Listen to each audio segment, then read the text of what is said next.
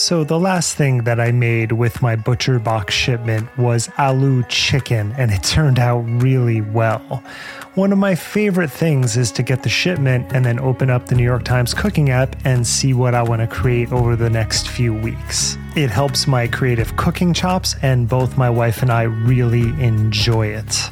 ButcherBox offers a variety of high-quality cuts at an amazing price, plus they have exclusive member deals, and they also have their own recipes, although I am preferential to the New York Times app, but that's just me. And you can sign up today at butcherbox.com/conspirituality and get their special deal. ButcherBox is offering our listeners a free for a year offer plus an additional $20 off. So for that year, you can choose salmon, chicken breast, or steak tips free in every order for a year. Sign up today at butcherbox.com/conspirituality and use code conspirituality to choose your free for a year offer, plus get $20 off your first order.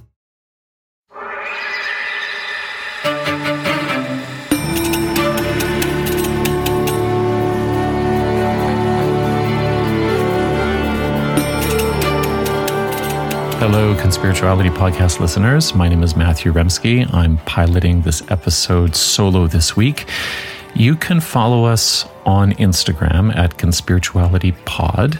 You can look us up individually on Twitter, and you can also follow us as a group on Facebook. And you can also leave a rating for us on whatever podcast server that you use. That really helps people find us. If you are not a current Patreon supporter, you can become one with a pledge of $5 per month at patreon.com/conspirituality. We've already got hundreds of hours of bonus media posted there, personal essays, deep research dives, tense but cordial discussions about the politics of conspirituality between Julian and I. And we also have a big ongoing early access program at the moment called the Swan Song Series, in which we examine the historical and cultural roots that inform and fuel Teal Swan's spectacle. Now, early access means that we'll paywall each of these for a few weeks, and then we're going to put them right here like little manifestation miracles on your main feed in addition to our main episodes. And the first one we'll release very soon is an episode called Close to Home, which features Julian describing how a cultish yoga group that he was in during the late 1990s and early aughts, led by Anna Forrest, trauma bonded over her insistence that her students harbored repressed memories of childhood abuse. Then we have an interview with Paula Marino on what it means to view Teal Swan through an artistic lens back in 2017 for her film Open Shadow. In the third episode, we look at Marino's interview with the Bosworths. This is Teal Swan's mom and dad on her childhood.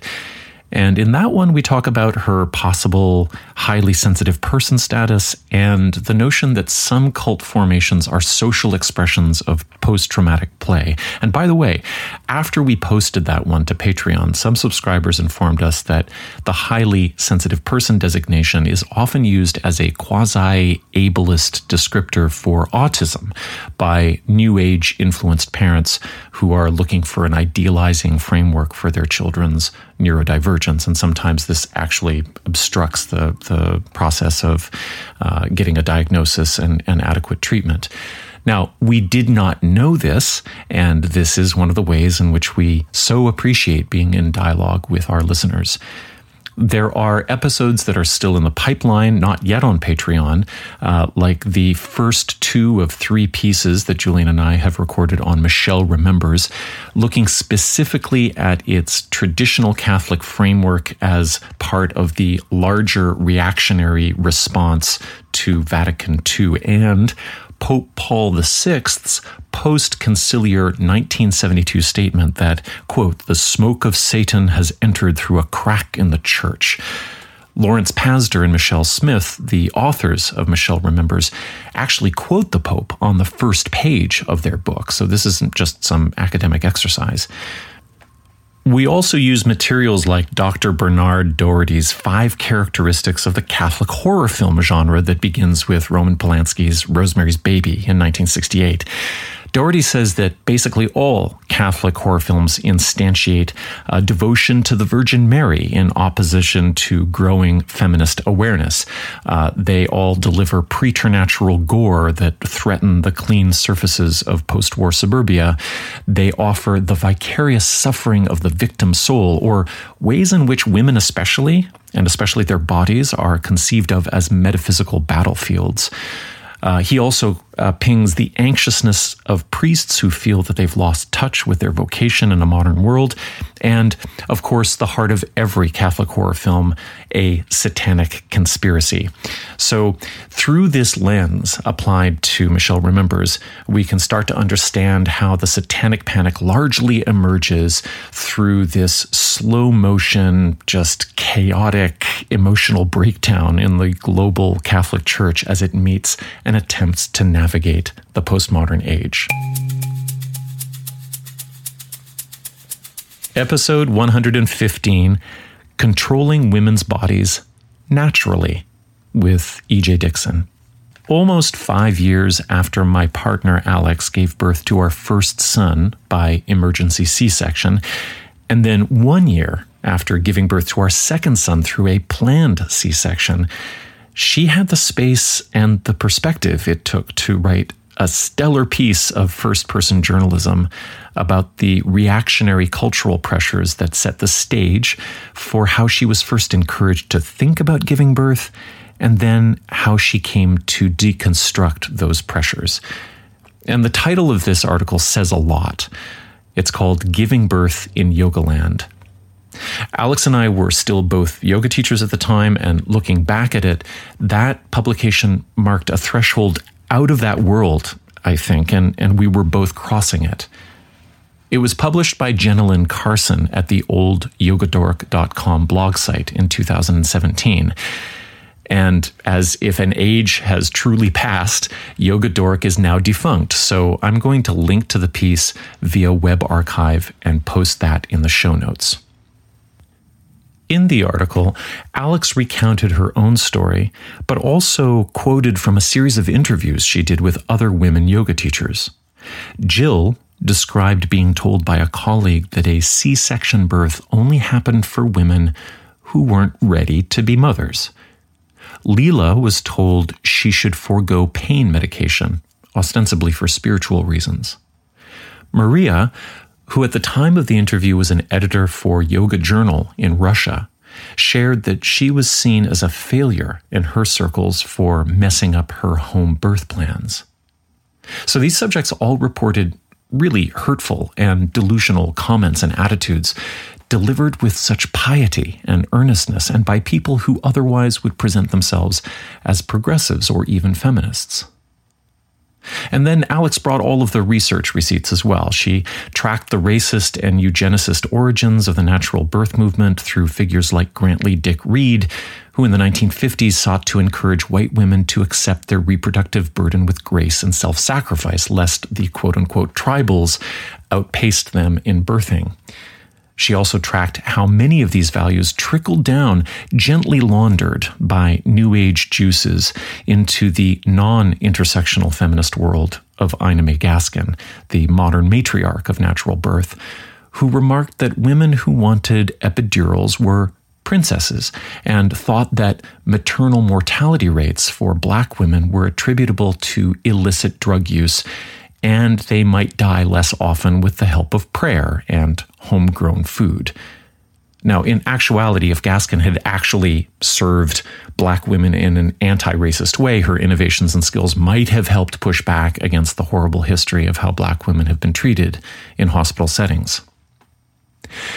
The basic argument of Alex's article is that obsessions over how people should give birth carry the weight of conflicting cultural desires, turning the birthing person's body into a battlefield between warring factions deciding what is natural or artificial, whether experiencing pain is transformative or actually a sign of spiritual weakness, what is empowering versus what is shameful, And then in terms of the mysterious baby, what is auspicious and what is ominous?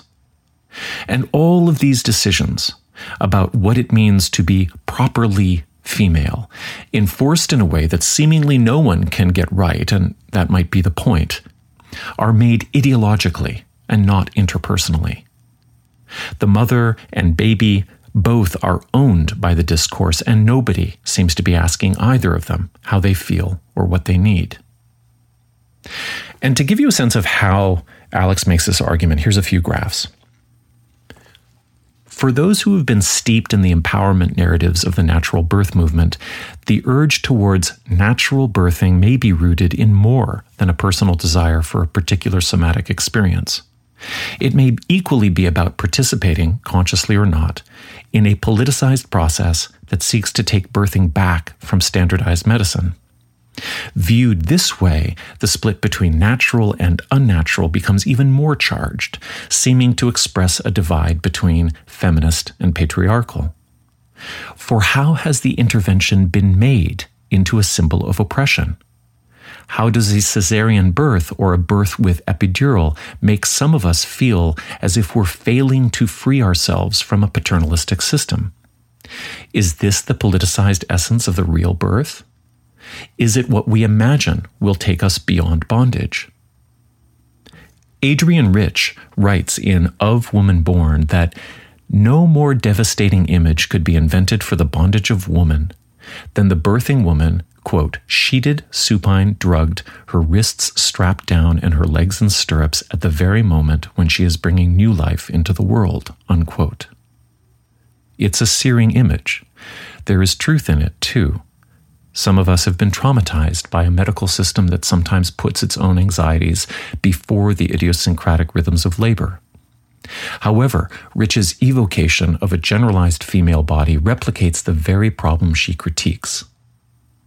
Her nameless woman, who has no voice, no history, and no social context, is a faceless object, pinned down not only by a cool medical gaze, but by the point of Rich's argument, too.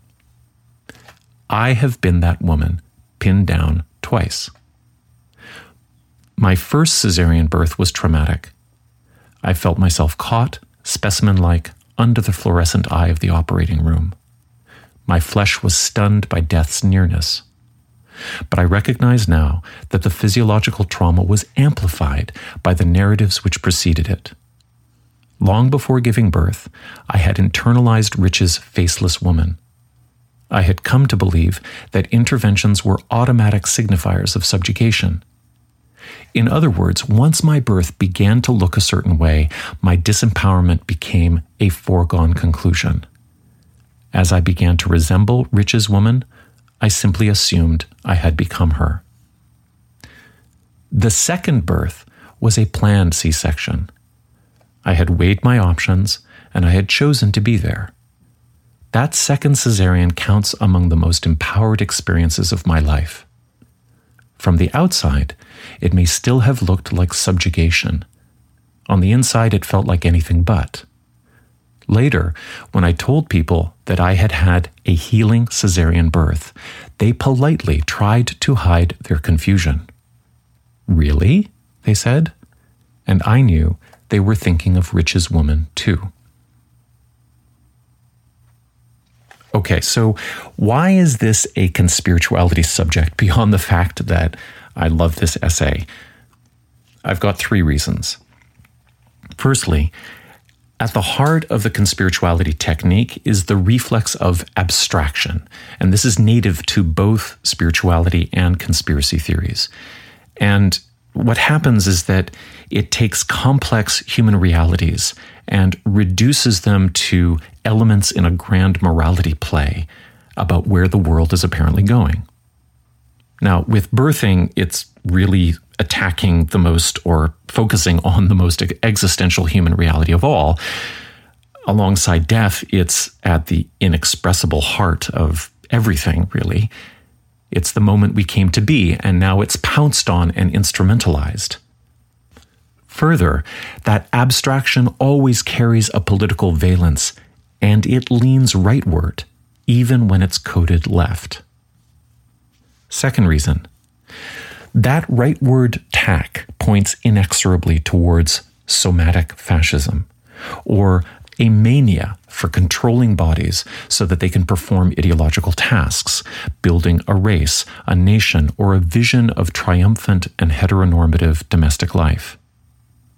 In right-wing coded circles, that mania is externally imposed by strongmen, demagogues, Nurse Ratched, and an anxious nationalism that enforces behavioral rules and social norms. In the yoga and wellness coded circles, that mania can be fully internalized for neoliberal productivity. The person expresses mastery over themselves, and because they are doing it, they can call it empowerment and freedom and even spirituality. So whether from the right or the pseudo-left, the work is urgent, and if it is not accomplished, something terrible will happen. Third reason. When I read Alex's essay in 2017, it really pushed me further down a pathway of figuring out the deeply reactionary politics of wellness and yoga culture, especially in relation to women's bodies. I had originally thought that these spaces fostered largely progressive, pro-social, pro-feminist movements that sought to encourage internal empowerment independently of conventional consumerist culture. Now, parts of that view were true and account for the fact that I had a small circle of friends with similar values within those spaces. But on the whole, these subcultures serve to rationalize and even spiritualize deeply conservative values amongst people who prided themselves as liberal. Values like gender essentialism, bodily purification, ableism, and anti-intellectualism. And now here we are, in the wake of the destruction of Roe v. Wade.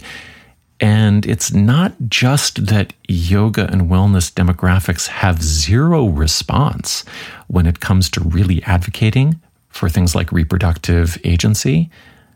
These spaces are active vectors for influencers like Christiane Northrup, Kelly Brogan, J.P. Sears, and Kim Amani, who all express active contempt for the idea that reproductive agency is a social or political issue, as opposed to some sort of spiritual test you can master with herbs and sacred pole dancing.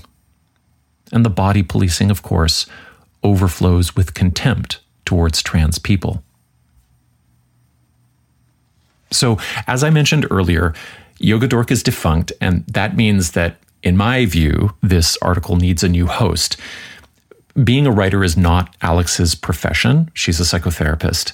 So she doesn't want to pitch it out again or put it on Medium where she's going to get pinged with questions and responses. But she is open to it being more widely available. So if you have a platform that can republish it, send along a DM and we'll convene over whether or not it's a fit. Now, my guest today, E.J. Dickson, is a writer, a prolific one, in the journalism trenches with Rolling Stone and other publications. And when I found out by DM that some of her current interests and personal experiences track with what Alex was writing about in 2016, I became very interested in how her archive as a whole is doing this work of connecting multiple vectors of this emerging body fascism and its impact on the bodies of women and marginalized persons. So we open this interview with a little bit of Dickson's own description of what her social circles expected of her as a birthing person, and then we go on to explore how those attitudes circle outwards.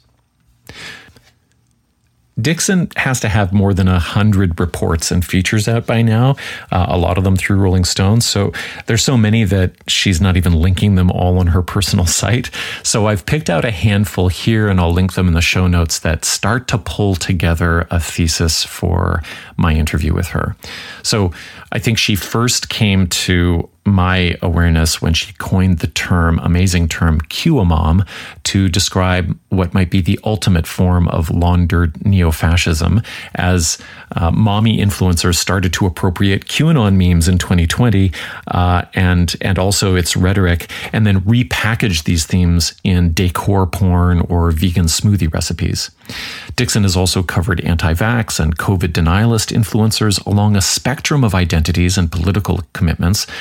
Many more are on the right, but for instance, she profiles the non-binary Unicult founder, Unicole Unicron, who offered followers religious exemptions from the COVID vaccine. She also covered Kimberly Vanderbeek, the partner of James on Dawson's Creek. She covered beauty guru Michelle Phan, who seems to have gotten alt-med pilled by Joe Dispenza. She also covered Yolande Norris Clark's vibe on free birthing and rejecting all medical interventions for women, always. She has also covered some unique pro-vaccine activism. There's one piece about women doms demanding that their submissive male clients get vaccinated, which is really funny because it pivots on the morbid sexualization of vaccination as intrusion. And underneath all of Dickson's compelling, often entertaining, sometimes zany reports, there's this drone about what happens to people's bodies, specifically people who are not cis men, and the obsessions culturally we have with policing bodies. There's an old article up on Vox about an esthetician named Eve Taub, who's sort of the age of Dr. Ruth, who offers vaginal bleaching so that her clients can feel competitive with porn stars. She's written about how Netflix's The Crown addressed the topic of Lady Diana's bulimia. There's this wild piece with a lot of crossover content in which Dickson covered how MAGA QAnon jumped all over the Free Britney movement as if they actually cared about the conservatorship and her well-being. There's this wild piece about another transphobic sex panic in which a bunch of people thought that they saw a dick in Minnie Mouse's panties. And then on the Missing in Action file, Dickson has also been tracking the eerie silence from the influencer sphere about the overturning of Roe v. Wade. In other words, where the typical wellness and sovereignty gurus might be frothing at the mouth over the end of equal abortion access in the US and what that means for personal autonomy, we hear crickets. So that's the rundown. The links are in the notes. Here's the interview.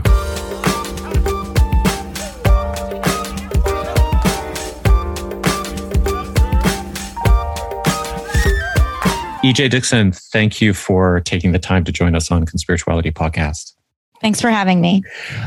Now, I've noted in my pre-recorded intro, you have this Rolling Stone archive on internet strangeness, the plight of exploited sex workers, and the virtual whiplash between OnlyFans trends and Puritan culture.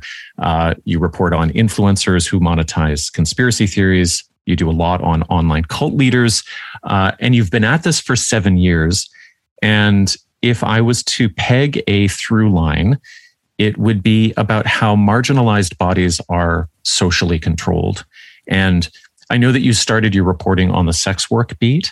And so I wanted to start by asking, how did this inform your understandings of power, gender, inequality, and body policing that you now bring to your work on internet culture in conspiracy theories, cults, and public health? I mean, I think it absolutely conformed it. Sex workers exist on the margins of society. They're sort of the ultimate example of marginalized figures whose bodies are being controlled by patriarchal forces. So, I mean, it's hard not to see sort of a direct through line there.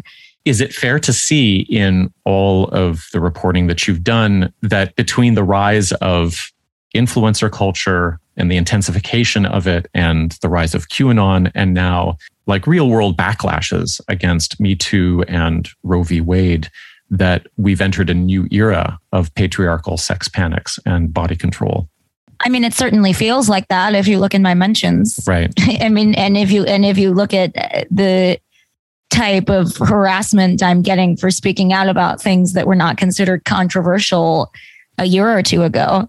I mean, it certainly feels like there's very much a cultural regression going on. With that being the 30,000-foot view, this whole landscape is also obviously very personal for you, not just because you're a person in the world, but also because you are a parent. And I know that you've been tracking with kind of personal interest how body control ideologies that are especially reactionary and coming from the right impact women and families, and that this covers everything from giving birth and how one gives birth to breastfeeding and the micromanaging of infants and even older children. But let's start with birth. You mentioned by direct message that you gave birth via an emergency C-section, and my wife had a similar experience, and so I have some idea of how harrowing that can be on a purely existential level.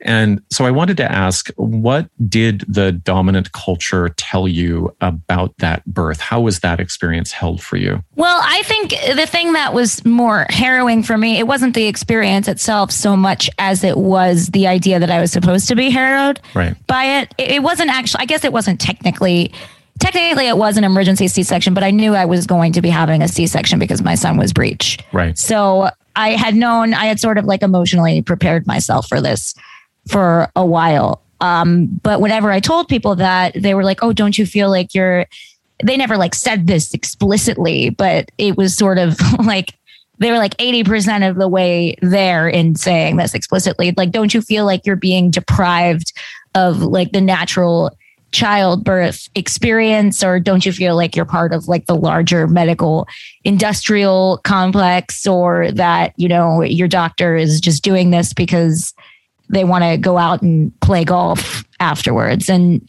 first of all, I don't think my doctor plays golf. But if she did, then whatever gets her on the course or whatever, I don't know the nomenclature of golf, so I can't make like a joke there. Right. But that aside, I mean, it just had never really occurred to me that there was any right or wrong way to give birth prior to that. So long as like I was healthy and my baby was healthy. So it was kind of shocking to me that people were expecting me to be more horrified by this experience than I actually was. And I want to be clear, like it wasn't fun. Like I actually don't think I was fully emotionally prepared for, the recovery. And some of my son was in the NICU for a day, and I don't think like at the time, I think I was too shell shocked to sort of like wrap my mind around the implications of that and the pain and stuff. Like, I don't think I was fully prepared for that, but I would say my larger takeaway even now from the whole experience was, okay, well, why, like, what does it mean that people are telling me that this is somehow like a shortcoming on my part, that I didn't give birth the quote unquote right way? Yeah, I'm wondering what they wanted from you, and if you had been able to tell a better story, how you would have relieved them of something and what that would be. I mean, what became clear to me while I was pregnant and after I gave birth is that they wanted a performance of pain or sacrifice. They wanted to know that I was going to be in labor for hours and hours. They wanted to know that, this was going to be physically the traumatizing experience for me in the way that they conceived of it. Like, I don't know if that's the calculus they were doing in their heads, but I mean, it became very apparent to me that a huge part of motherhood is just performing pain and performing sacrifice. And I think that, my failure to live up to their expectations in part was sort of what was prompting that reaction. It almost seems like if that pain and sacrifice isn't there, that it didn't actually happen, or that it's incomplete in some way. And it almost reminds me, like speaking as an ex-Catholic, it reminds me of this sense that if the suffering of life isn't fully sort of seen, if it's not made visible and if it's not palpable, then the thing that is supposed to be happening isn't actually happening. It's a very strange kind of echo of that for me.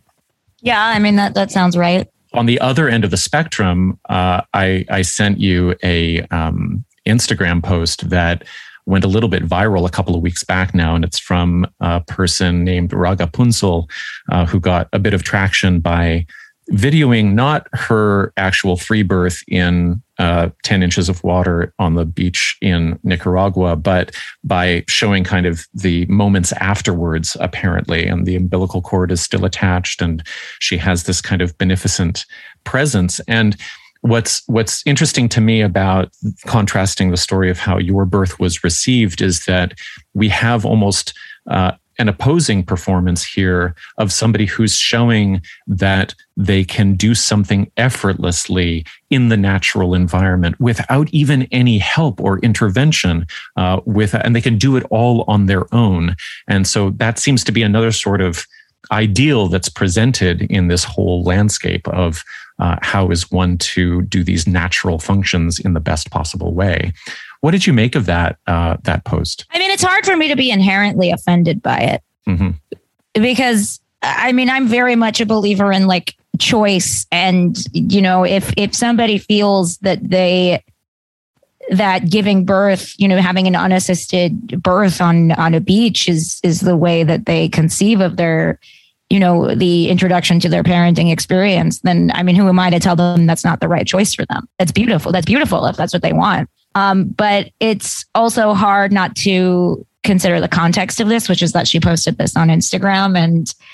And I think that there is sort of this performance of like, look at what my body can do naturally. Look at what I look at, I think there is sort of this performance of like natural superiority that goes on with a lot of these types of influencers that you can't really ignore that context when you consider posts like this. And it's also very hard. It's very, I don't personally consider it hard because I don't feel shame about like anything, let alone like how I gave birth. But I mean, I could imagine that a mother who felt a great deal of shame and regret about her birthing experience because she maybe wanted something like this and couldn't have it for a variety of medical or logistical reasons could see this post and feel like great shame about it. And I think that shame is pretty intentional. I hear two things, which is on a personal level, when we're thinking about whoever this person is in Nicaragua, she's made a choice and it looks like it's turned out well and it seems to be very fulfilling. And on some sort of personal level, that has to be her right and something to celebrate. And then there's this problem of the parasocial kind of, virality that the putting it on Instagram really is about saying, this is how things should be. This is how things can be better in the world. There's a lot of influence involved in what is otherwise a personal choice. And I think a lot of influencers might actually feel that, oh, hey, I'm just recording my own personal life without acknowledging that they're actually putting a lot of influence out there. Yeah, I mean, I don't think that's specific to the natural childbirth realm either. No. I don't think influencers really consider the responsibility that they have to their audience in lots of regards. I mean, this is like a very micro level example, but I was talking, you might want to cut this. It's a little bit tangential, but I was talking to my friend. I was talking to my friends about Sydney Sweeney's Miu Miu outfit on the red carpet at the MTV Movie Awards. Right. A couple weeks ago. Yeah. And there was this whole discourse about how like, all she was doing, she was wearing this outfit that was like she was sort of like bringing back the low rise trend. It was like a very self-consciously like early 2000s era throwback. And there's been a lot of discussion about how that specific era of fashion has been really toxic and poisonous for people around my age, women who grew up around my age and developed like serious body dysmorphia and, disordered eating habits because of it. And my friends were sort of arguing like Sydney Sweeney, by virtue of just like wearing this outfit on the red carpet, isn't really perpetuating that or like trying to bring that back. I mean, her body looks the way it does. Like she looks amazing. And I think that's true. It's not like Sydney Sweeney's quote unquote fault. Right. If women look at that picture, especially young women, and think, oh, my body should look like that. But it is something that people who are in the position that Sydney Sweeney have to consider.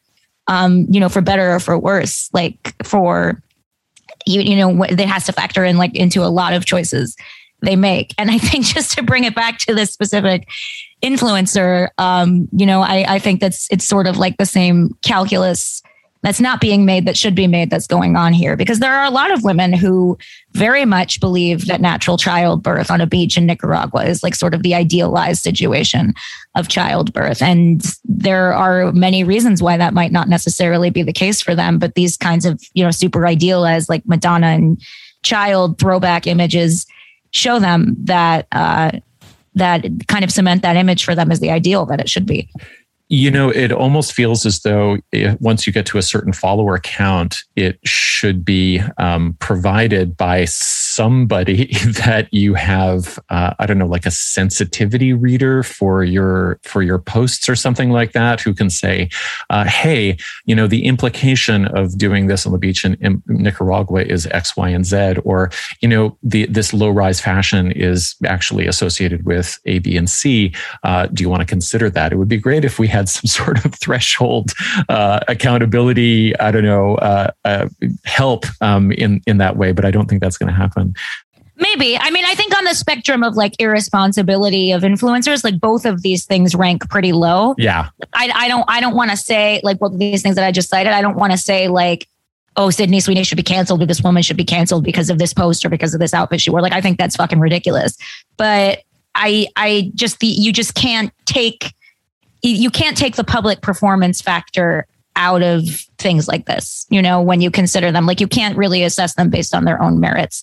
You have to assess them based on the fact that they are performances, And I think we have to assess them, in relation to their history and politics as well. And this is where I wanted to ask you about, I know that you've done some looking into the idealization of natural birth and its history, and its many early modern proponents. And I wanted to ask you what you've learned about natural birthing and natural parenting movements so far as you work away at that topic.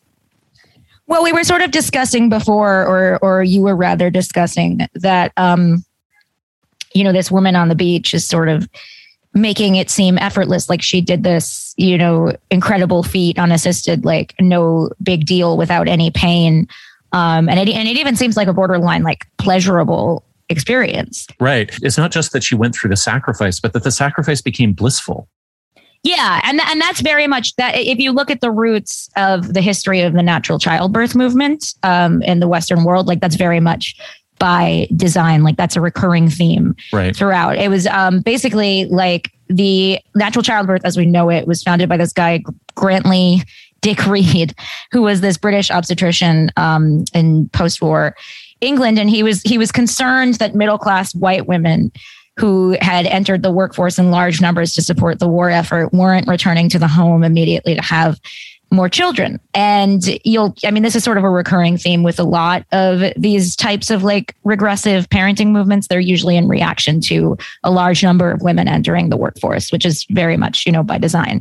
And so basically his whole project was he was trying to convince women that childbirth didn't hurt. He wrote like healthy childbirth was never intended by the natural law to be painful. And that pain was more the result of their anxiety around labor rather than, an inherent part of the birthing process. Oh, so God, that's like peak mansplaining. My God. His goal in doing this was sort of like to increase the birth rate among the quote unquote civilized middle and upper middle classes to return to the home and have more children. So there was sort of like a eugenicist part of this project as well. Right. So this is a great replacement adjunct kind of movement, really, because it's concerned about if with our urbanization and our industrialization and with sort of rising levels of certain types of equality, if birth rates go down, then that's terrible for the right people. So quote unquote. Yeah. And I also think this was a reaction to, very legitimate concerns about over-industrialization of the birthing process. I don't know if you're familiar, but like there was a point basically for like the first 50 years of this country's history, it was considered standard for middle-class women to be put under twilight sleep during labor, like basically just to be completely unconscious during the entire process and to wake up and have no memory of it. And it wasn't a choice. This is just what doctors thought. It was an extremely paternalistic method of childbirth. And this was just what doctors thought would be best for women. And it was very traumatizing to a lot of women, understandably so. So I do think there was an element of this that was sort of a very legitimate response to that. But you also can't really separate that from the fact that this guy, basically just wanted like the quote unquote right kinds of women to go back in the home and reproduce more. And a large part of the way that he was trying to do this was by convincing women that childbirth doesn't hurt, and that if it does hurt, that it's all in your head and it's all your own fault. And so if he can create a more romantic, creche-like mother and child or Madonna and child picture of it, then that's going to be great for culture in general as he sees it. I think the Instagram post that we were discussing earlier is sort of like the apotheosis of that. I think we're hinting at the fact that natural birth and parenting movements seem to uniformly track to the right. They are about making sure that these things happen in orderly fashion and the right people have the right types of children in the right ways. But I have heard some free birth proponents, for example, argue that their practices give women of color, for example, the chance to avoid this, white supremacist obstetrical system that has a lot of patriarchal elements to it that remove women's choices. Now, have you encountered this argument, and how have you come to think about it? I have, and I think it's complicated. I think, the fact is that Black maternal health is currently in crisis. Legitimate, like Black mothers are, I think, 3 to 4 times more likely to die from pregnancy-related causes than white women. Black infants are twice as likely to die as white ones. But there are also, and there are elements of the natural childbirth community that have sort of tried to position themselves in opposition of that to say, hey, here you can have more autonomy. This is a safer and more autonomous way, so you can have more control over your own birthing process. But I think that it's also really failed women of color in that regard, because even as maternal mortality rates among women of color are skyrocketing, there are very few midwives and doulas who cater to Black communities. It's primarily white women who have the luxury and the privilege to give birth at home with a midwife and or a doula. And when women of color do opt for home births, in the tragic instance that the baby dies or that something goes horribly wrong, they're the ones who are often more targeted for criminal prosecution. So even though home birth is framed as an empowering choice for all women, in practice, that is not usually the case for women of color. You've also written about a less dramatic version of these themes with regard, and maybe more a normalized version, and that's in relation to the current baby formula crisis in the US. And that crisis has spotlighted a kind of new wave of breast is best bottle feeding shaming. And it really seems as if women and mothers just can't possibly get it right. And so I wanted to know your thoughts on that. In the context of the formula shortage crisis that's currently going on, I noticed that there was sort of this backlash among women and among breastfeeding proponents in particular, who were saying, well, basically, to women who formula feed, well, basically, we told you so. Why don't you just breastfeed? Breastfeeding is free. It's easy. It's not, a constraint on your time, and you won't have to be dependent on these large corporations in order to do it.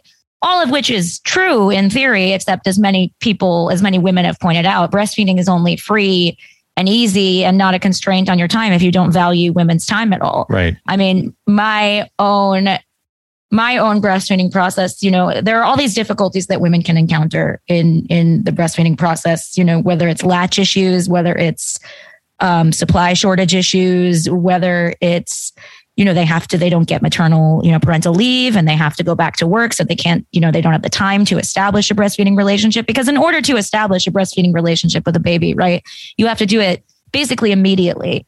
And you basically have to do it, every hour on the hour around the clock.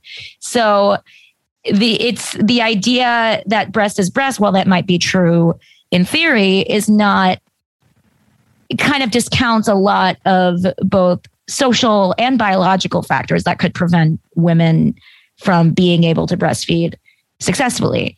And a lot of these breastfeeding proponents were sort of ignoring that in favor of pushing this narrative on women who were ultimately like incredibly vulnerable and like worrying that their babies were at risk of starvation. And what I did see in response to that was sort of a renewed effort on behalf of the breastfeeding lobby to push this breast is best narrative, regardless of the many, many legitimate reasons why women may have been unwilling or unable to breastfeed their children. And I know that you are really aware of the history and politics of that, going back to the La Leche League, which is still active in this movement. What can you tell us about the politics of that? Yeah, so the Breast is Best movement was basically single-handedly spearheaded by the La Leche League. There are still, if I walked outside of my door right now, like, and wanted to go to like a breastfeeding support group, like I would be able to do so because they're on like basically every corner. But a lot of people don't really realize that it was founded by Catholic housewives in 1956. It's like at its core an inherently like extremely Judeo-Christian values infused group. It was inspired by the Christian family movement. And original members advocated for breastfeeding in large part, not because like breast was best, like they didn't have the evidence, the scientific evidence to really support that, but it was because theologians and like people like Pope John Pius II had advocated for breastfeeding for years, largely because the mother had a moral, quote unquote, duty to breastfeed. And that sort of strain, that, you know, very conservative, religiously infused strain, it wasn't just at inception, like it has infused the group. It infused the group for decades. And like in the 1970s and 1980s, for instance, like this is another example of a reactionary movement happening as women increasingly entered the workforce.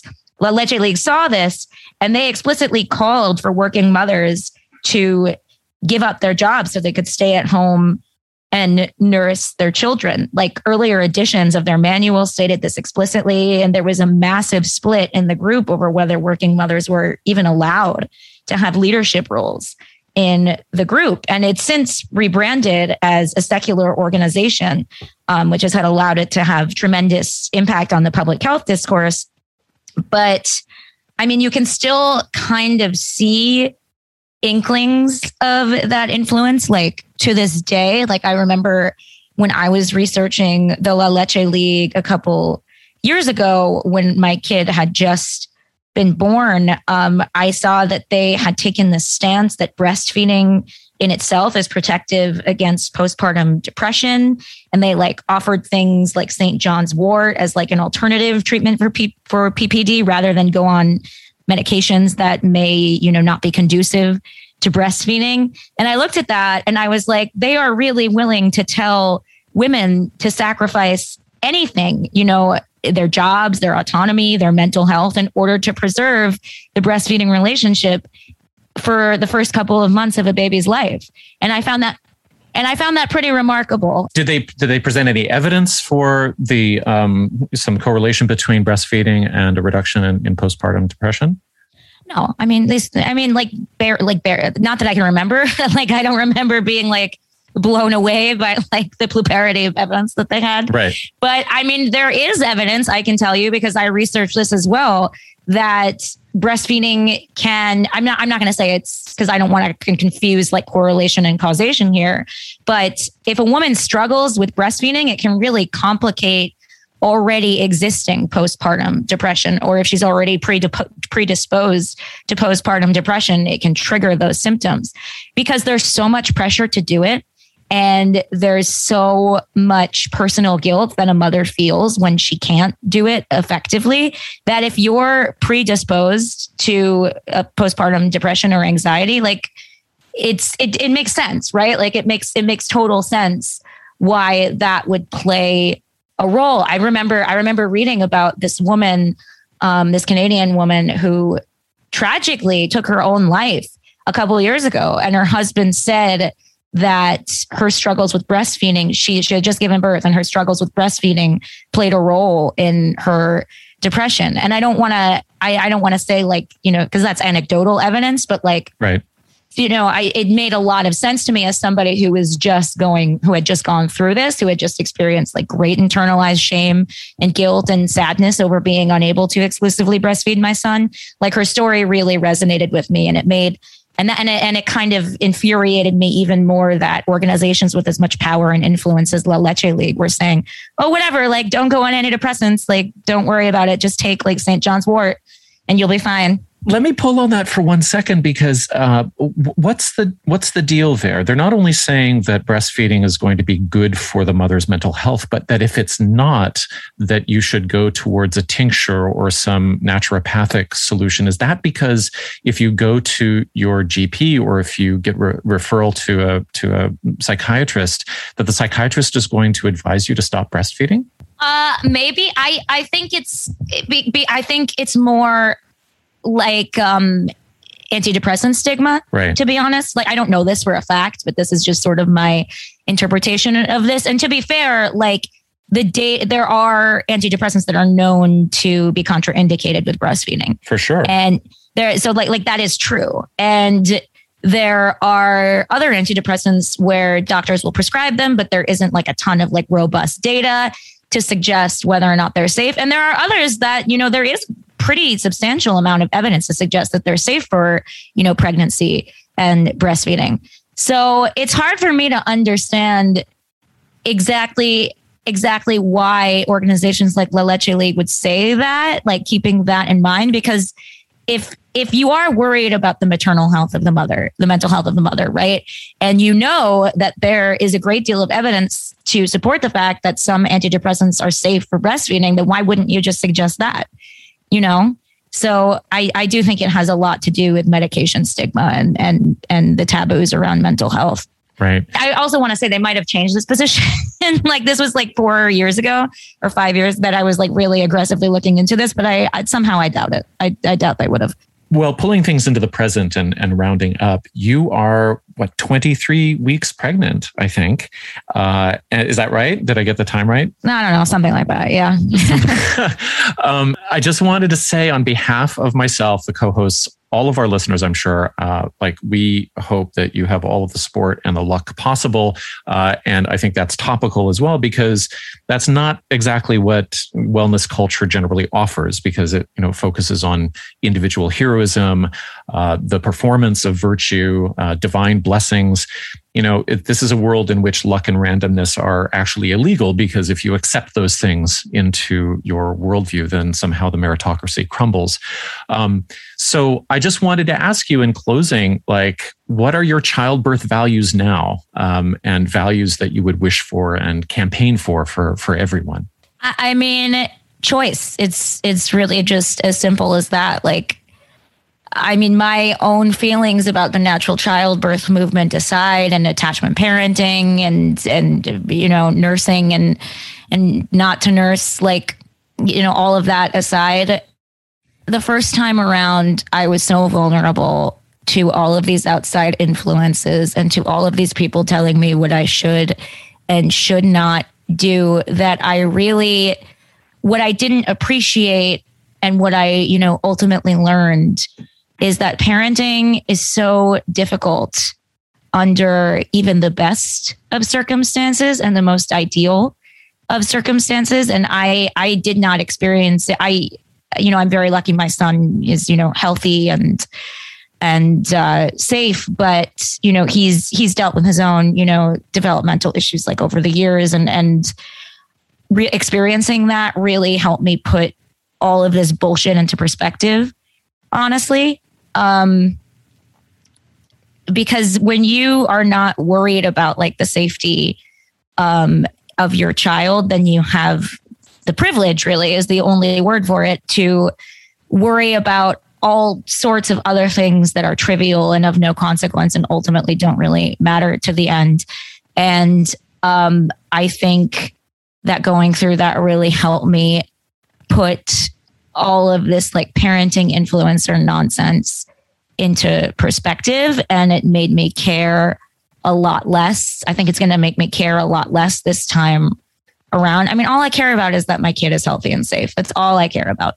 I'm not thinking about like how my OB asked me, like, do you want to, try to have a vaginal birth? And I was like, I don't care. Like, whatever you think is best, like whatever you think is going to have the best outcome for me and for my child. And she was like, okay. And it's the same with like nursing. Like I'll probably try it. I'll probably try to do it again. But if it doesn't succeed, I'm not going to beat myself up over it like I did last time. And, every parent wants the best for their child, but it's really only the parents who are in a position of extreme privilege who make up these problems as they go along, and manufacture these concerns in their heads. And I just don't have any patience for that, honestly. EJ Dickson, thank you so much for taking the time. It's great to talk to you. Thank you. Thank you, everyone, for listening. Remember that you can follow us on Instagram, Twitter, Facebook, all of that stuff. Remember that we have a early access series that we're releasing on Patreon. I want to sign off with this memory. Alex gave birth by emergency C-section in the morning. And sometime in the afternoon or evening, it's all a blur, to be honest. I had to drive back to the apartment to clean it up and arrange things for the return of mother and baby the next day. And the apartment was pretty wrecked, not in the beer bottles and empty pizza boxes kind of way, but it was like a tornado had hit a health food store. There were undrunk cups of herbal tea, special Ayurvedic protein treats made of dates and cashews and ghee and whatever else I'd made. And they were in crumbles on the couch. And there was water pooled on the kitchen floor around the big blue rubber blow-up birthing pool that was going to be part of the natural experience. The water was still in it. It was cold and a little sad. And I opened the big plastic box that the pool came in from the midwives and brought out the electric pump for draining it into the sink. And the box was, at that point, stuffed with the plastic packaging that everything had been wrapped in for the sanitation theater that's standard for that stuff. So I plugged in the pump and I started it up, and it buzzed and burped the water out into the steel sink. And then I got out the air pump and attached it and plugged it in, and it shriveled up the pool like a plastic prune. It sucked out all of the air, and with it, I think, the strange idea of the natural. At that point, nothing mattered beyond their safety, beyond their feeling love, come what may. At that point, it seemed like the only thing that was natural in the world was empathy and trying hard and service. And these things come in so many forms. And I think they're present if the person offered these things feels relaxed and integrated, regardless of the distance between what they've been through and what the ancient power dynamics demanded of them.